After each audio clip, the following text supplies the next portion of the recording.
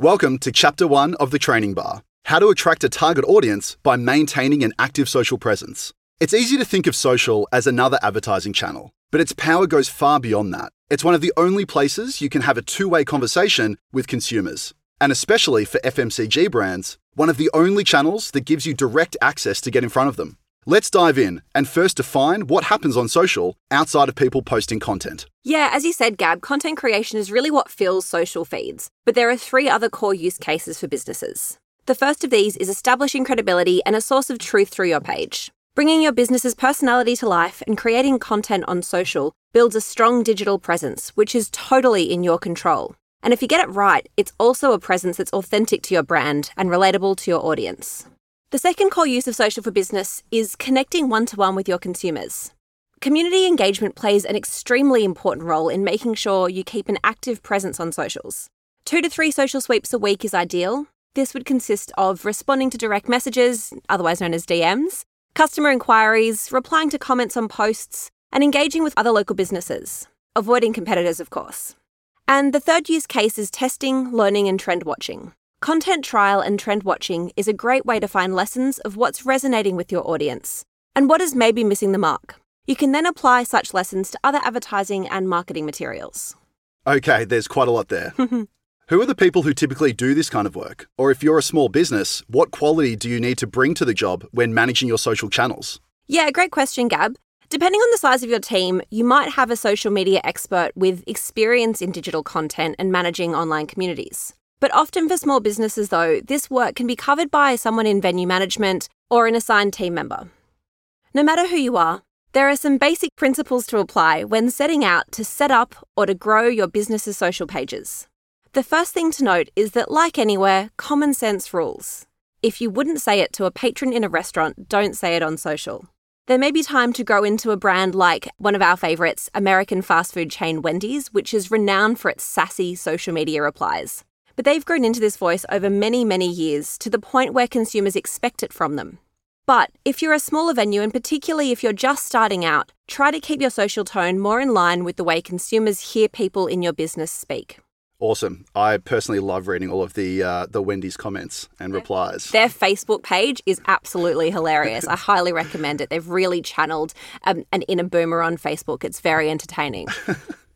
Okay, so I want to get started on improving my business pages today. What are the simplest things I can do?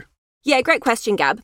Social platform X, formerly known as Twitter, if you were following that a few months ago, outlines 8 really clear, easy ways to improve your social media presence.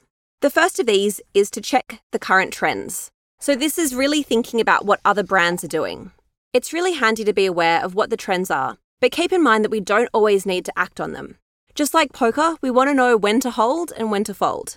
If it's too hard to make that trend make sense for your business, it's really fine to let it pass by. And as is the nature of trends, another one will come along. The second principle is to use multimedia. So the likes of images and videos are a really great way to get attention. Social media apps have great editing functionality built natively into their platforms to create captions on your images and videos. And this can really help make your post a lot more eye-catching. The third principle is to be regularly active. We don't want to be posting just for the sake of it, but it's important to monitor your pages so you can respond to comments and keep enough content on there.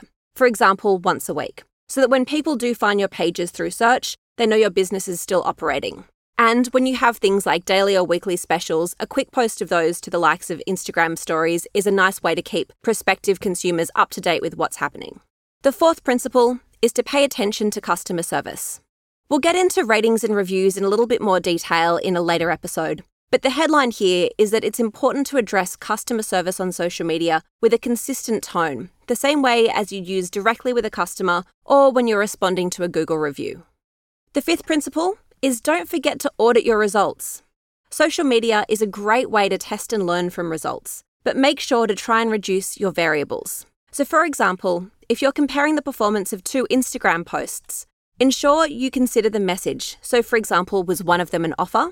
Also consider things like time of day and content quality before drawing assumptions about why one might have done better than the other. Most social media platforms also allow insights into how your posts are performing, allowing you to identify audience reach, engagement, and other important metrics. The sixth principle is to interact with your audience. So if they're taking the time to reach out and share their appreciation for a product or service, reward that effort, even if it's simply a few emojis in response to their comment.